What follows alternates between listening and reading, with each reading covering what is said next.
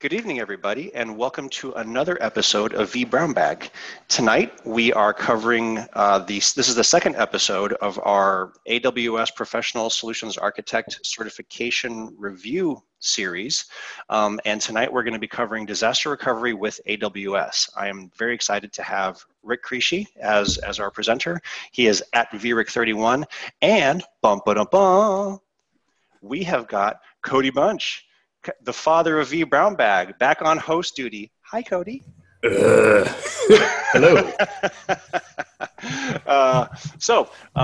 Please feel free to drop any questions that you have about tonight's episode on at vBrownBag or hashtag vBrownBag on the Twitters.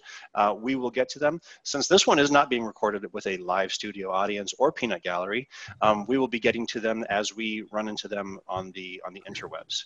So. Obviously, we are going to be putting the episode up on our YouTube channel and our iTunes channel. This is also our first episode being recorded with Zoom. So we're excited to see how the what was that feature, Cody? The transcript? Yeah, transcriptions.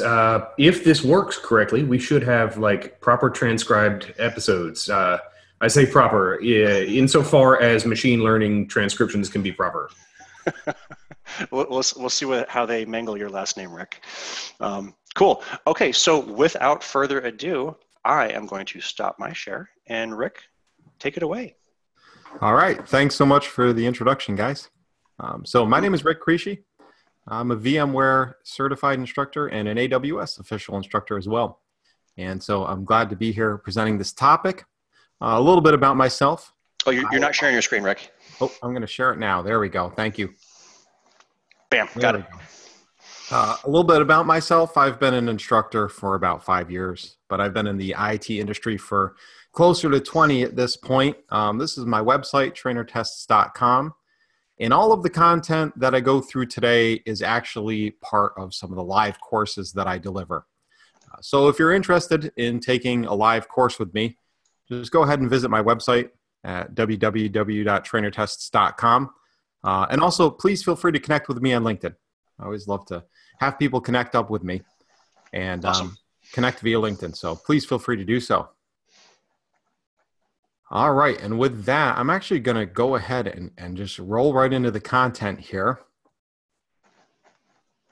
So we're going to learn about disaster recovery, backup, and restore with AWS. And what I'm really going to focus on here is some of the stuff that you can expect to see on your AWS Solutions Architect professional exam. So we're going to be teaching it from a standpoint of preparing for the exam. And so as we kind of go through these slides, we'll start out with a little bit of an introduction to some critical concepts that you need to understand in order to successfully facilitate disaster recovery with AWS. So we'll kind of lay a little bit of the groundwork on these first few slides. And I apologize in advance because I don't like to do this, but the first few slides do have quite a few bullet points on them. So we'll try and roll through those relatively quickly here before we get to all the diagrams and animations and stuff like that. But there are a few things that we got to know before we can start on disaster recovery. We have to understand some basic concepts like recovery time objective and recovery point objective. So these are a couple of the terms you'll hear me use frequently throughout this session. Recovery time objective basically governs, how fast do we need to be back up? If we have a disaster, if we have some kind of massive failure, how much downtime can we tolerate? That's our recovery time objective. Our recovery point objective governs how much data can we lose? How much data loss is acceptable? Do we need to be able to restore to 5 minutes ago, or can we tolerate up to 24 hours of data loss? That's going to impact our recovery point objective. So this is really the starting point.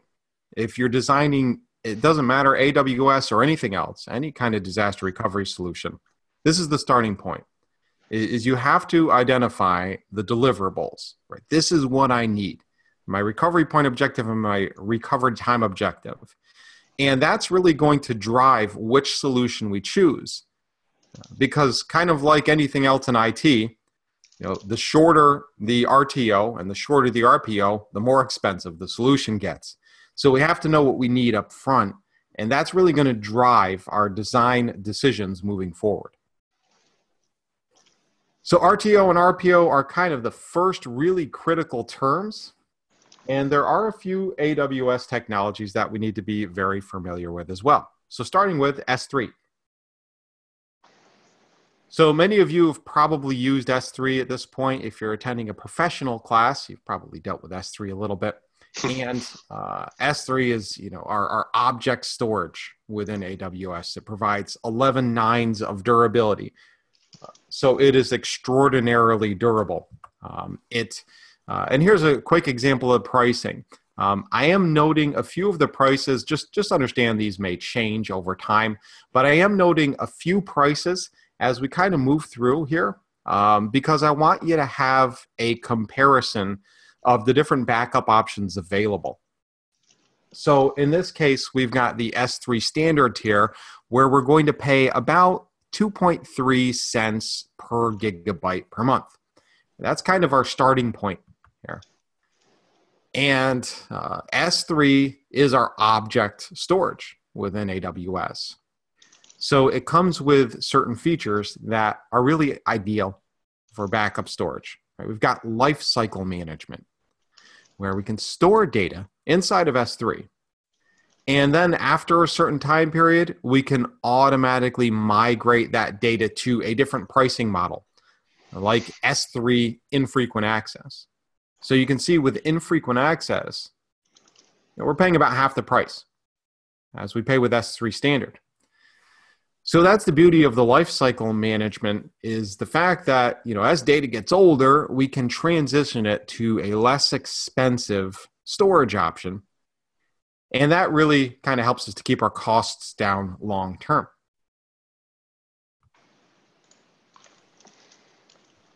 And we can also enable versioning. So versioning gives us the ability to do incremental updates, right? So we can have different restore points for the objects stored in S3. That's what versioning is all about. So of course, with versioning, there's going to be a cost. And with versioning, what you're really paying for is you're storing multiple versions of objects inside of S3. So of course, there's a cost associated with that. And then here's another thing that's important. And by the way, when we wrap up this session, I'm going to share a link to a document on the AWS website with you. Everything that you're seeing here is basically inspired by the AWS documentation and closely aligns with what you can expect on the exam. So just kind of heads up is kind of the reason why I'm covering some of the things I'm covering, like MFA delete. Actually, if you give me half a second to interrupt you here, on the versioning point, is that similar to how like documents are versioned in in Dropbox, or is that closer to how like source code is versioned in GitHub? So essentially, what it's like is, let's say here. Let me give you a quick example. So let's say that I go ahead and I place an object into S3. Right, here's my new object that I've just gone ahead and created in S3. And then, a month from now, I say, you know what, I need a new version. I made some changes to that object. What happens is a new version of that object is stored in S3, right? So let's call this one here version 1, and let's call this one here version 2. And S3 is basically just tracking which one of those versions is the current version of that object. So S3 knows, okay, version 2, this is the current version of that object. And so if anybody goes to access that object, they will get version 2. And kind of on it goes. The more versions you store, obviously the more space it takes and the more expensive it gets. Okay. All right. So I'm going to clear that out. So yeah, so versioning is obviously an important part of this because it gives us multiple restore points, right, for that data that we're storing there.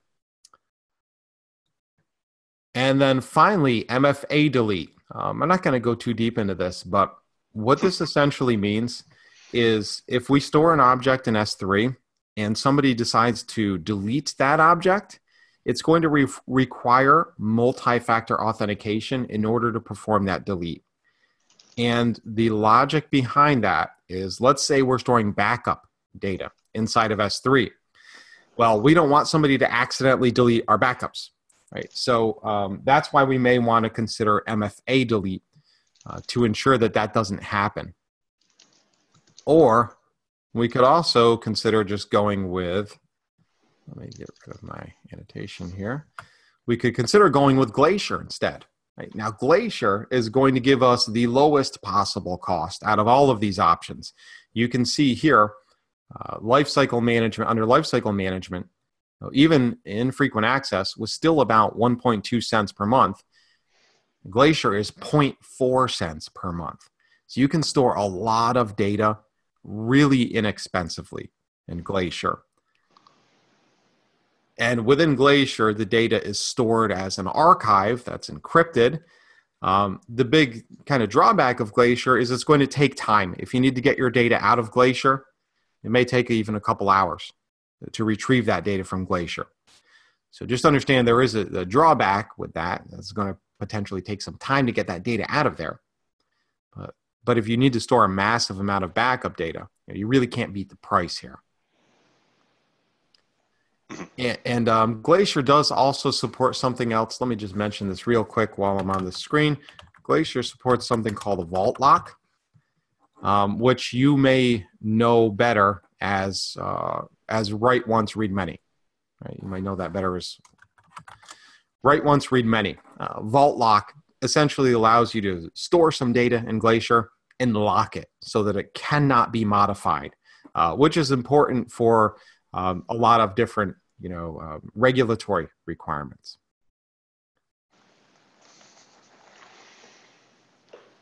So that's kind of just a quick overview of S3 and Glacier, or at least the parts of it that you need to know from a disaster recovery perspective. We're kind of thinking of S3 as our primary backup solution, especially since it's low cost and it has 11 nines of durability. And let me clear out my, there we go. Okay, so another option, Elastic Block Store. So you may know EBS as, this is sort of like the volumes for your virtual machines, right? Or your EC2 instances, I should say. These are the volumes for your EC2 instances. And if we take a snapshot of an EBS volume, it's going to be stored in S3 with that same 11 nines of durability. So EBS snapshots are very durable, just like anything else stored in S3. You can copy them. Sorry, my bullets are out of order there, but you can copy them to another region if you'd like to do so. So you can take a snapshot. Let me kind of talk this out real quick. What we could do with AWS and disaster recovery, we kind of have to think about a few different scenarios, right? We may have an on-premise data center that we're worried about failing, or we may have AWS resources in a certain region, right?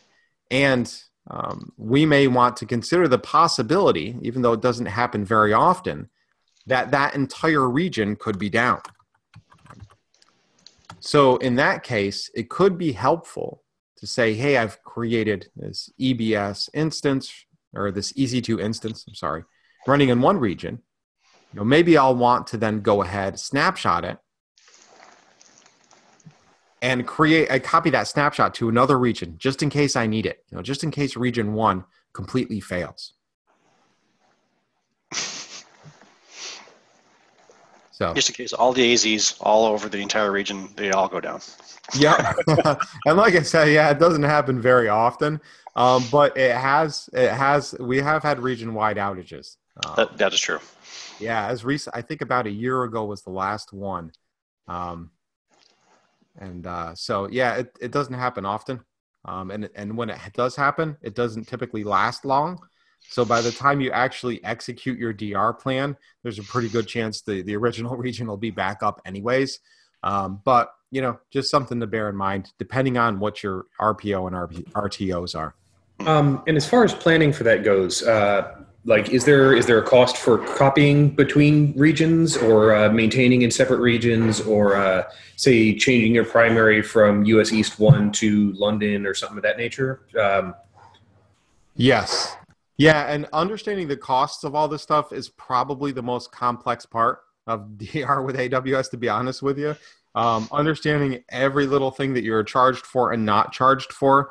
But a good rule of thumb to kind of bear in mind for the pricing is if you're transferring data out of a region, whether you're transferring it to the internet, whether you're transferring it to AWS, a different region within AWS, you're probably going to be charged for that data transfer. And so transfer out of a region is something you're typically charged for. Okay, and for the exam takers amongst us, like, is designing around pricing or pricing considerations something that comes up in the exam? Like, I know it's not a DR topic, but is it something that should permeate most of my study, or? I wouldn't say it should permeate most of your study, but you should have an awareness of basically the kind of stuff that I just said, what sort of things you're charged for, what sort of things you're not. You don't need to know, that EBS snapshots are charged at 5 cents per gigabyte per month. But you have to have an idea that, hey, if I'm taking a snapshot of an EBS volume, number one, it's stored in S3. And number two, I'm going to be charged for that at a specific rate for an EBS snapshot. Yeah, hopefully that helps. There's a lot of pricing stuff that really you could just. I know consultants that's really what they do, is just AWS cost reduction. So it's a lot of what I do. Yeah. So there you go. So those S3 snapshots, they are stored, or I'm sorry, the EBS snapshots are stored in S3, but you'll notice you're paying about 5 cents per month per gigabyte of data. So they're charged at a significantly higher rate than just your regular old S3 data. So bear that in mind. But if you need to take a snapshot of an EC2 instance, this is a way that you could do that. And you can copy it to another region as well. Right? And just another side note for the exam, if you ever run into a question where you need to move an EC2 instance from one region to another, this is how you do that. You take a snapshot of it, you copy the snapshot to another region, and you use it to create a new instance. You can never just move an instance from one region to another.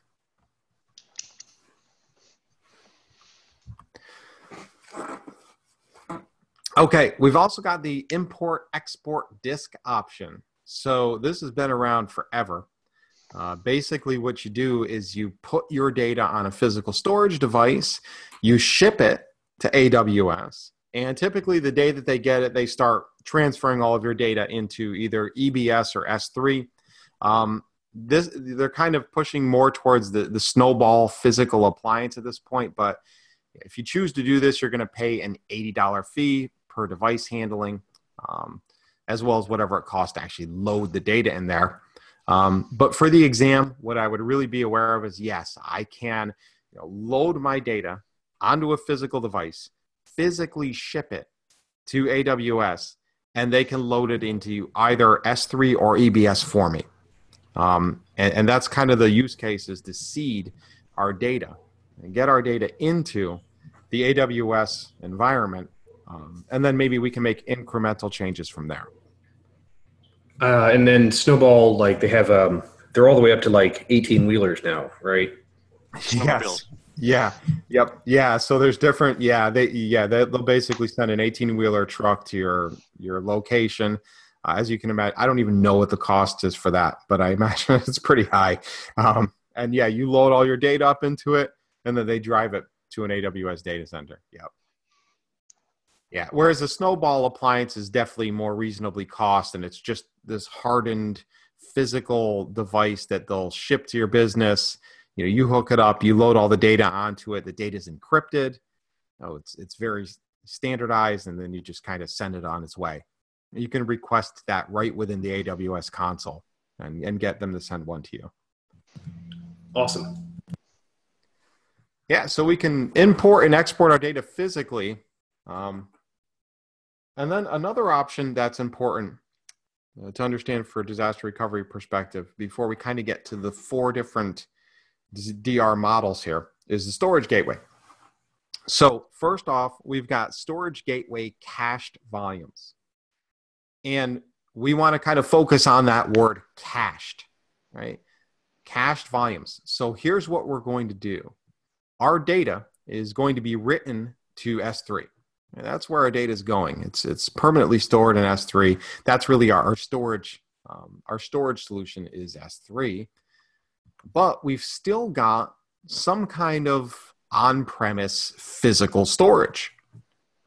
So what we'll do is we will create ourselves a virtual machine and we'll attach that local storage as virtual disks for that virtual machine. That's going to be our storage gateway. And in this model, what's going to happen is our data is going to be persistently stored in S3, but we're going to keep a local copy on our local storage system of the most frequently read data. So that way, or it's like having a locally cached copy of our most valuable data. And so this is going to help us kind of get the performance of an on-premise storage array without necessarily having to always scale, right? Because we know how expensive, scaling on-premise storage can get really expensive. Kind of keeping up with the VM sprawl and all of the needs that we have for physical storage may become cost prohibitive at some point. So maybe instead we want to just kind of put all our data in S3, but just store the most frequently utilized data in our array at our physical location. And we can even take EBS snapshots of these storage gateway volumes so that we can have incremental backups or multiple restore points, I should say. Right. So remember, when it comes to the exam, storage gateway cached volumes, right? In that situation, your data is persistently stored in S3, whereas with our other option, storage gateway stored volumes, it's a little bit different. Right? With storage gateway stored volumes, your data is all stored locally. This is like essentially taking your storage capacity that's on-premise and continuously backing it up to S3. That's storage gateway stored volumes. And as you can imagine, this is a pretty attractive disaster recovery solution because now all of the data that's on my local storage appliance is going to be constantly backed up to S3. And again, we're going to have to create a virtual machine on-premise. That's going to be used as a virtual storage appliance. But we have that option there to use a storage gateway with either stored volumes or cached volumes. And again, we can take EBS snapshots of the data that we're storing.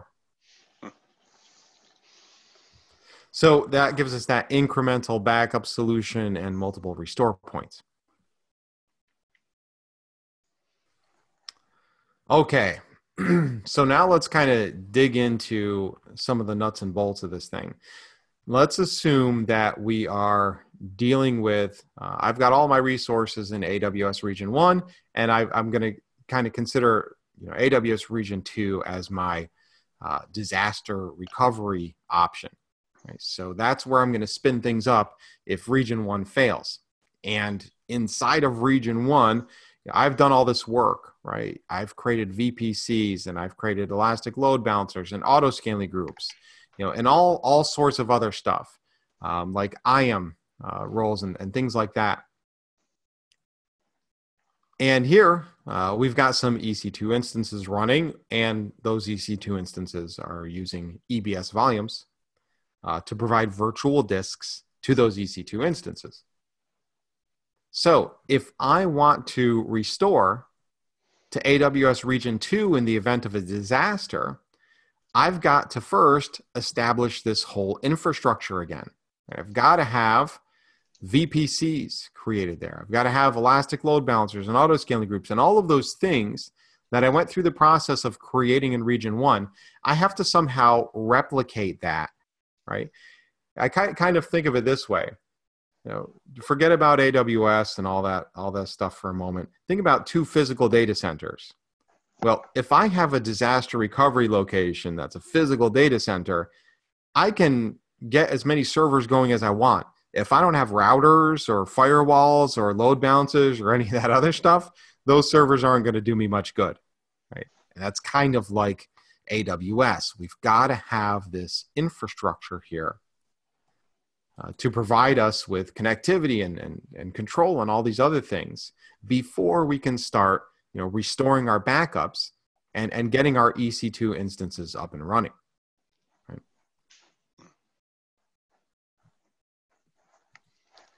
So that's kind of the precursor, right? It's to have that other region built out. And then the next thing that we'll do is we'll kind of say, okay, I've got, an EC2 instance that runs a web server. And I know that if I have a failure, if I have a disaster, I'm going to want to run that web server. So let me create an AMI based on that web server and store it in my other AWS region. And now, if I do have a disaster, if I need to get one of those web server instances up and running, I can spin up a new EC2 instance based on this AMI. And the AMI is based on a snapshot of the root volume of this EC2 instance. So anything that I've configured on that EC2 instance in that root volume is going to be baked right into that AMI.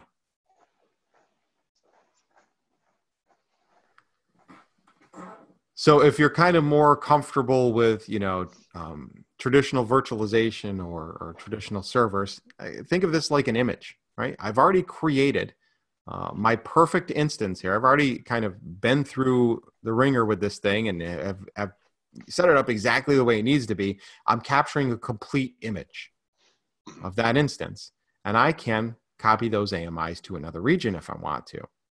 So now if I do have a disaster, I've got an image that I can work from there. Right? And even if the image is 3 months old, I can use the image, the AMI, to spin up a new instance, and then I can use whatever my backup solution is to restore the latest data to that instance.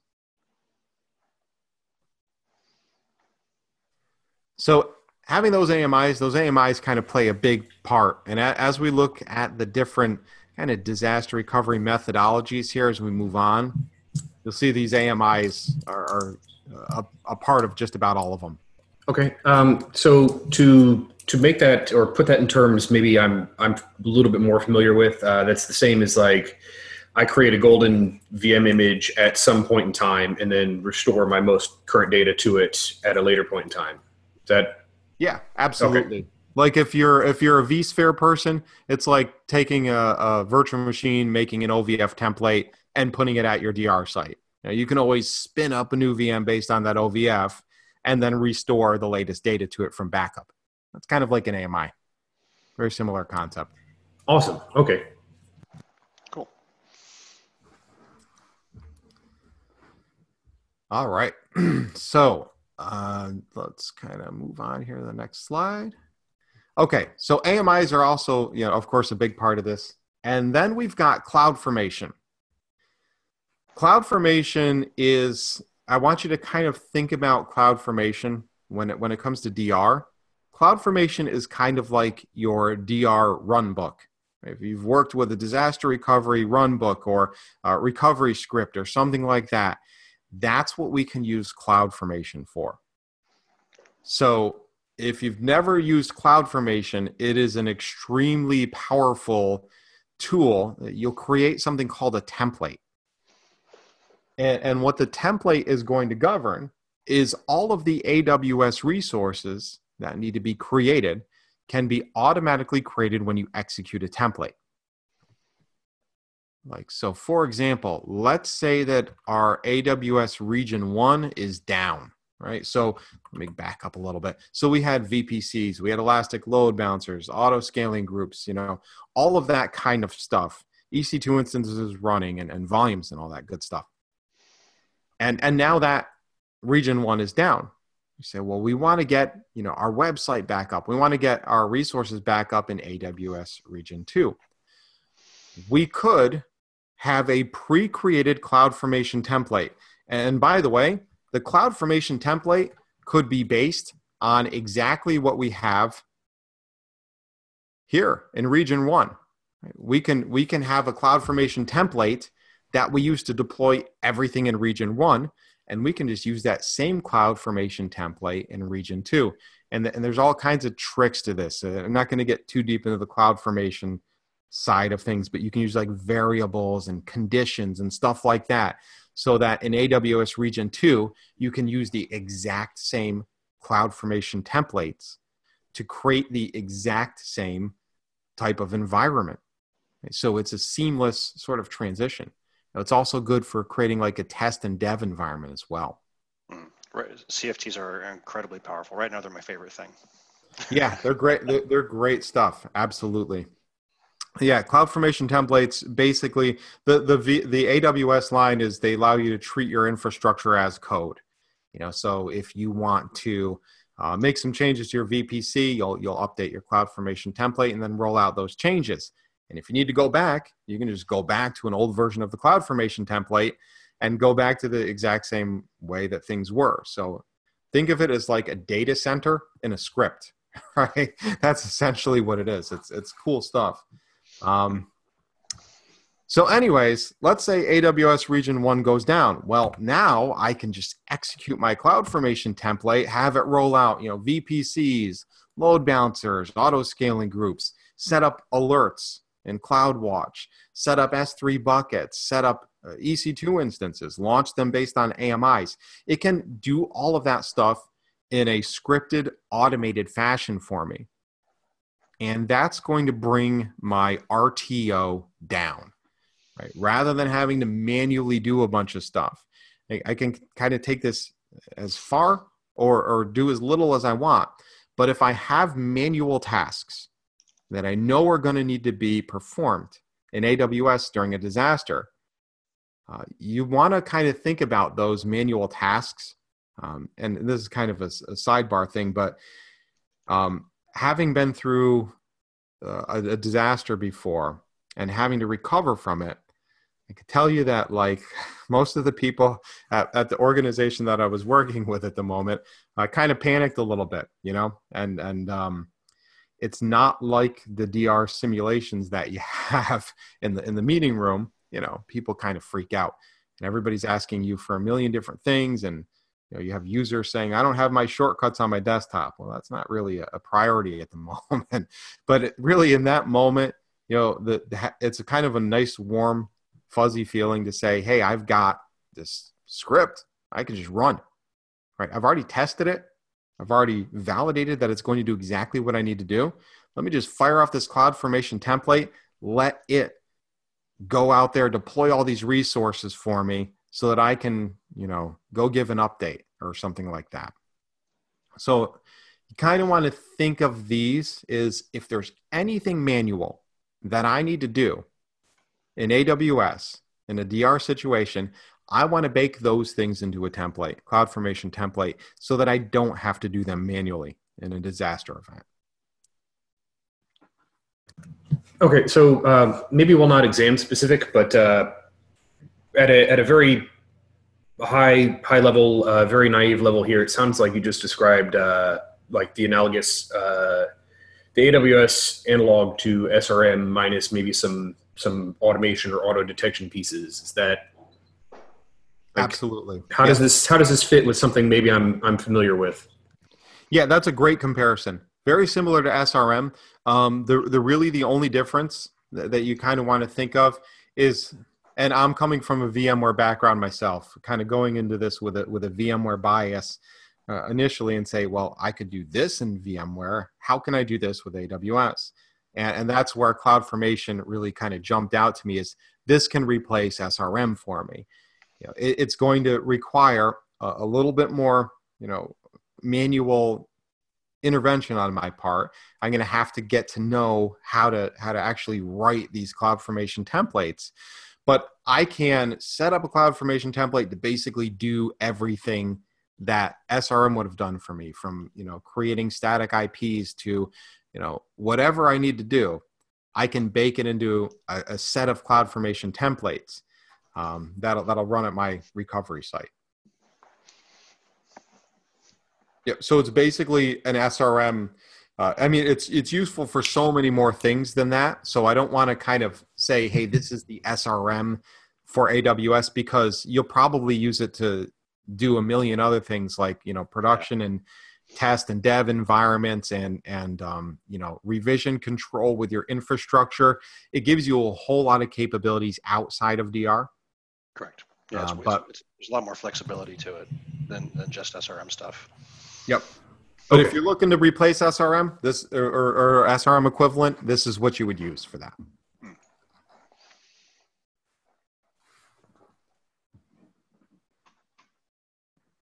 Cool. All right. So let's see here. So let me go through just a little bit more stuff here before I start getting to the 4 DR methods here. So kind of got to lay the foundation here. Another option that we can use is VM import export, which is a relatively straightforward process.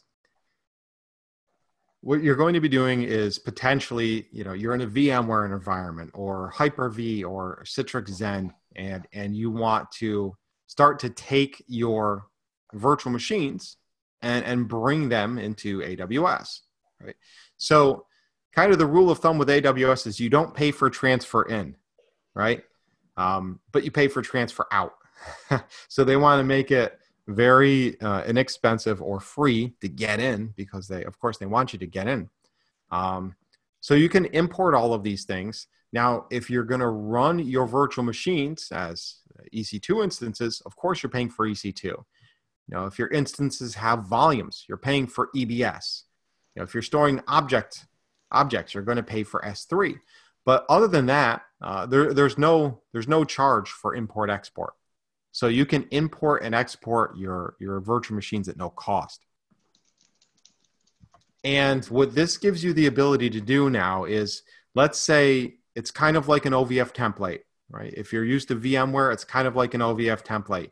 You've got all of these virtual machines that have been imported as EC2 instances, and at that point you could just shut them down, right? No reason you can't do that. So then you're not really paying for EC2 so much anymore. You're still paying for the storage you use. You could just shut those instances down and then have them sitting there ready to go. And in the event of a disaster, you can very quickly launch those instances and then start restoring from backup, right? So this is kind of like having a bunch of, shut down servers at a disaster recovery location. And you don't really touch them very often, but maybe you have a practice of every, 3 months or once a month or something, you boot them all up and you restore them from backup or something like that. Just to kind of keep them relatively fresh. So again, it's not just a disaster recovery tool, kind of like CloudFormation. This is a great way to kind of start transitioning into the AWS cloud. But it's also very useful for disaster recovery. And in order to do this, you'll have to use the AWS CLI to actually import those virtual machines into S3. Okay. Rick, I just wanted to, we are getting within like 10, 12 minutes of the hour mark. I just wanted to give you a little bit of we're coming up on that. Okay. We do try to keep the episodes at around an hour, but if we need to run a little long, that's okay. Just wanted to, because this is our first one on Zoom. I don't really know how all the various bits and bobbles are going to work logistically yet. Okay. So. Okay, no worries. I'll start picking it up a little bit here. No problem. I like to talk a lot, as you guys are probably realizing now. So I'll talk a little faster. No, this is all great stuff. This is fantastic. Yeah, great. Okay, awesome. So this is one of the slides then that for the sake of time, I'm going to gloss over really quickly here. But here's kind of our traditional, we had a primary physical site, we had a recovery site. This is where I normally go through kind of what disaster recovery has traditionally looked like in a data center when I teach this class live. But typically we have some kind of storage replication, as you can see at the bottom there. But let's get into these 4 topologies, because these are really critical parts for the exam. And now you've kind of laid the groundwork, right? That's what we've been spending most of our time doing, is laying the groundwork for these 4 topologies. So if we understand everything that's come kind of before this, it makes it really easy to understand these 4 topologies. And so first up, we've got backup and restore. And what we're looking to do in this situation is basically the data that we're storing on premise, we want to back it up to S3. And there's a lot of different ways that we can go about this. There's solutions in the AWS marketplace that we can use, like Cloudberry is a good example. There's a whole bunch of them that we can use to back up our virtual machines and store those backups in S3. And then in that situation, right, if that's the solution that we're using, now we're going to want to say, hey, we've got these critical servers. Let's create AMIs of those critical servers in our AWS data center. Maybe I'll use VM import export to create shut down EC2 instances. But I'm going to somehow have images of those critical virtual machines in the AWS data center. But I don't have anything running. Right? This is the backup and restore model. So I don't actually have anything at all running in my AWS. Think of AWS as kind of like a cold site where nothing is running. And then, of course, critical to all this, and you're going to see this on every slide deck from here forward, is you have to test this plan regularly, right? Absolutely critical. But what we'll then do, in the event of a disaster, right, the primary site is down, we use our AMIs to go ahead and launch EC2 instances. And once our web server is up and maybe our database servers and our application tier and all of that stuff, we'll go into Route 53 and we'll update our DNS records to point to our recovery site. And there's a few different ways that we can do that we'll get into here as we get a little bit deeper. But that's kind of the basic gist of it. Right. So what you want to remember for the exam is with the backup and recovery model, I don't have any instances running in my AWS environment. I've got a data stored there as backups, and that's really it. I might have some images so I can quickly create EC2 instances, but I don't have any instances running. I can even use Amazon Workspaces to provide virtual desktops. So that's what my restore process is going to look like, right? I'm going to launch new instances. Maybe I'll create some auto-scaling groups or elastic load balancers. Maybe I'll use CloudFront to speed up the delivery of content on the web. Maybe I'll use CloudFormation to kind of create a script for everything that needs to be launched. And then I'll restore all of my data from backup, and I'll repoint DNS so that we start using the new location, the new web server. So that is the backup and restore model, right? And we think of the backup and restore model, that's the worst performing from an RTO perspective. That's the one that's going to take us the longest to get everything up and running. Whereas with Pilot Lite, again, everything's going to be very similar, right? We're going to be backing up our data to AWS. We're going to create some AMIs of our critical instances. But then in this case, what we'll do is we will kind of have a few little servers running inside of that Pilot Lite, inside of the Pilot Lite site, right? So slightly different here than the backup and restore model. It's very similar, but just a little bit different, right? And the big difference that you kind of want to bear in mind for the exam is this is kind of the where AWS sort of draws that line. They've got a database at the primary site that is replicating to a database inside of the AWS data center so that I have synchronous replication of data. Right? So that this is going to give me a much better recovery point objective, or RPO, because my data is going to be synchronized in real time. Right? That's the line between backup and recovery versus Pilot Lite. I've got that synchronous replication of data, and then I can use my AMIs to quickly launch instances that leverage that live data. So not only is this going to help from a recovery point objective because I've got a current copy of the data, but it's also going to help with my RTO, right? Because it's going to take steps away from that recovery process. And then the final step is once I've got everything up and running, I'll update Route 53 to point all my traffic at the recovery site. Now, the other thing that I'll just mention, I could use Route 53 failover routing, right? So Route 53 could be constantly performing a health check. And when that health check fails, it could automatically redirect traffic to some other resource. You can do this with AWS web servers. You can do this with on-premise web servers. Right? Route 53 failover routing could be used to automate the redirection of that traffic.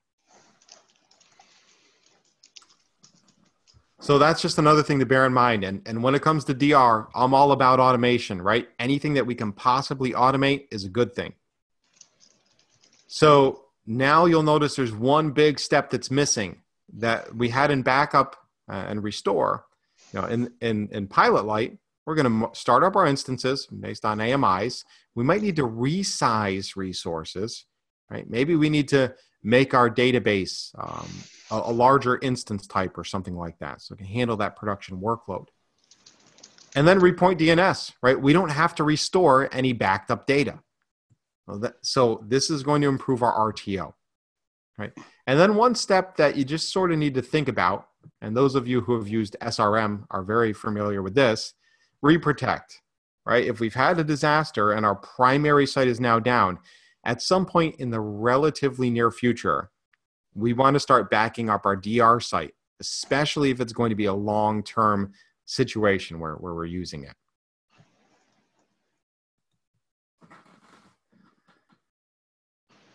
Okay, so two more models here to take a look at, and then we'll wrap it up here. So on standby. One quick point of clarification. As we go through the models, the RTOs are going to be getting better and better, but the price points are also going to be increasing as well. One of the things that I saw in the exam was a distinction where you needed to know something along those lines. Yeah, absolutely. That's correct. Because if we just look at the Pilot Light model, now you're running a live database full time, right? Right. Where we weren't doing that in backup and restore. So, yep, our costs Right. are already starting to be increased. Yep, absolutely. Yeah, that's a great point. And with a warm standby, yeah, we're running a database. We're replicating that data in real time. And this is, again, the model of kind of like a multi-tier application with a web front end. And so not only do we have a database running full time, but here you can see a little web server and a little app server that are actually running full time. Okay. So now, of course, our costs are going to increase because we're running EC2 instances all the time and a database all the time. But what we could even do now in this situation, and this is the one that starts to make me sleep well at night, right? I like to always have, some traffic hitting my DR site. That's just my personal preference. I like to have some traffic hitting it all the time. So what we could do is we could use weighted routing in Route 53 to maybe send 90% of the traffic this way and the other 10% of the traffic this way. And now we'll constantly be basically sending a little trickle of data into our low capacity standby. And so that's sort of the beauty of this approach is everything's already running that I need. Everything's already running, but it's running in a really limited fashion. I've got really inexpensive EC2 instances that are very small, and there's no way that they could handle the full production workload right off the bat. But they're running it full time, and I know that everything's working. And if I need to, here's kind of my personal approach. You probably won't see this on the exam, but what I like to do is I'll go ahead and put these in an auto scaling group, right? With a desired capacity of 1. And if the workload starts to increase because we fail over, auto scaling will just take care of it for me by creating more instances. But one way or another, if you do have a failure, if you do have a disaster, you're going to have to scale these up. And that's where the RTO gets, it's obviously much better than Pilot Light, but that's where your RTO is going to come from. Right? It's going to take time to build this thing up to full capacity. It's a low capacity standby. It's going to take time to get it all the way up to full capacity. Right? But now everything's kind of automatic for me. Right? I can use failover routing with Route 53. Auto scaling can build everything up to handle that production workload. Right? So it's going to lower my RTO, but it still takes time to reach full capacity.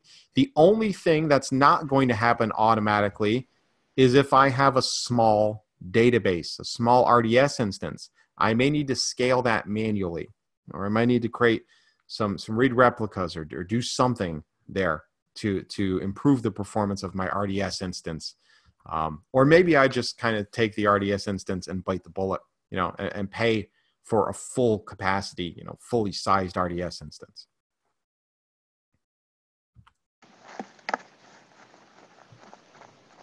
And like I said, we'll use weighted routing in Route 53 to trickle a little bit of traffic into AWS. So kind of here you see that example, 90% to the primary site, the other 10% to AWS. And we can bake failover routing right into that. So that if the primary site fails, now 100% of the traffic will go to the AWS deployment. All right, and here's the Cadillac solution, right? This is the most expensive.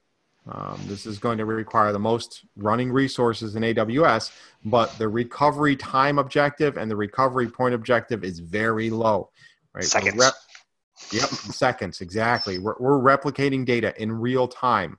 We have AMIs of our EC2 instances. We have a full capacity of web servers, app servers, whatever we need running there, it's running already at full scale. Let me clean up my ink. And so now what we could do is we could say, hey, Route 53, send half the traffic here, send half the traffic here. And my primary site is built out a little bit bigger than it needs to be, just in case the AWS side fails. And the AWS side is built out bigger than it needs to be, just in case my physical data center fails. So now, either one of them can take over within seconds automatically. Right? The only thing that needs to happen is Route 53 needs to fail over. Right? So as long as it takes my Route 53, and you can tune all this stuff, but as long as it takes Route 53 to perform a health check and say, okay, perform a health check here, this guy is down. Now let's send 100% of the traffic to an elastic load balancer with all these web servers behind it. Right? That's how long it's going to take to fail over to your recovery site. So full capacity, is like the Cadillac version. It fails over very, very quickly.